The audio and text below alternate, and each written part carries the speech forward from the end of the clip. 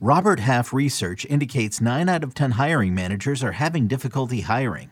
If you have open roles, chances are you're feeling this too.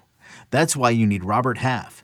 Our specialized recruiting professionals engage with our proprietary AI to connect businesses of all sizes with highly skilled talent in finance and accounting, technology, marketing and creative, legal, and administrative and customer support.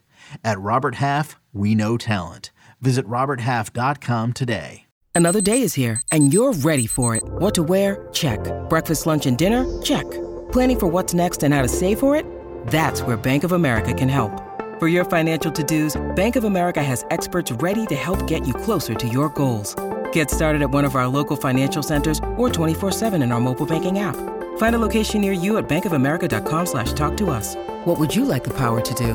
Mobile banking requires downloading the app and is only available for select devices. Message and data rates may apply. Bank of America N.A., member FDIC. Could we see Sal Frelick with the Brewers soon? Find out next on Fantasy Baseball Today in 5. Welcome into FBT in 5 on Saturday, June 24th. I am Frank Samfeld, joined by Scott White. 5 prospects on the verge of getting the call, and I think Christian Encarnacion Strand might have the record for the longest streak of being on this list, but he remains at the top. Followed by... Certainly this year's record. There have been others who've been longer in the past, unfortunately. So he is number 1 on the list, and then it's followed by Colton Cowser and Grayson Rodriguez, both from the Orioles, and the 2 new names to the list, Jonathan Aranda from Tampa Bay and Sal Frelick from the Brewers. Scott, do you think we could see either one of those names with their respective teams soon-ish? Well, I don't have the most up-to-date numbers for you, but I could tell you at the time I wrote this article, Jonathan Aranda, of the Rays had raised his batting over about a 2-week span. Jonathan Aranda's batting average went from 267 to 340. Wow.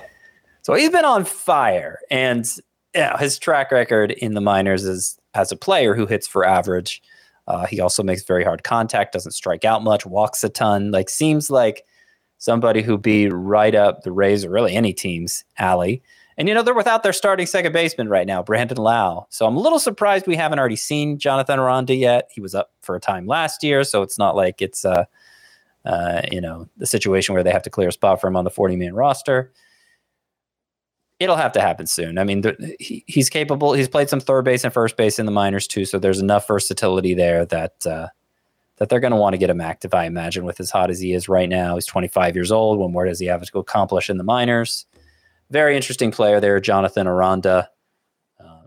Has a raw power, like I said, hits the ball hard, but it hasn't always translated to home runs, though he has 10 this year. Anyway, Sal Frelick, yes, he has been hitting well since returning from a torn ligament in his thumb. It's only been a handful of games, so it may be too soon for the Brewers to make that move, but they could easily make room for him. They're playing Brian Anderson in right field. He's done nothing since early April. They're also playing Luis Arias close to every day. Even if they wanted to keep Anderson in, they can move him to third base and stick Frelick in right. Frelick doesn't have a lot of power, but he is near the top of the scales in both hit tool and speed.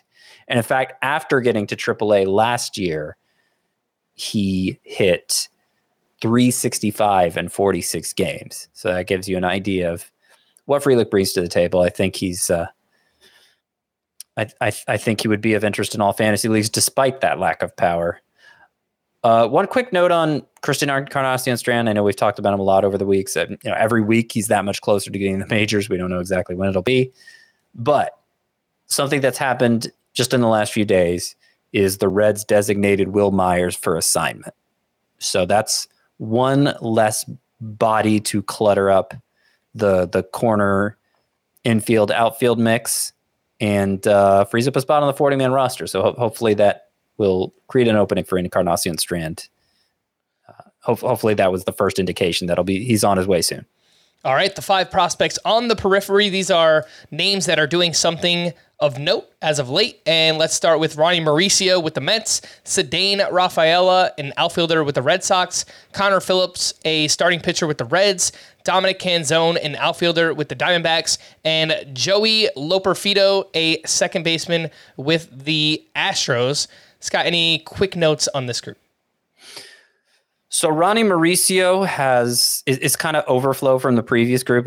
It's really kind of a 6 on the verge situation because I think Mauricio could be up any day now. The main reason he isn't, I suspect, is because Tommy Pham is heated up in left field for the Mets. But that's the position Mauricio has been playing most recently at AAA.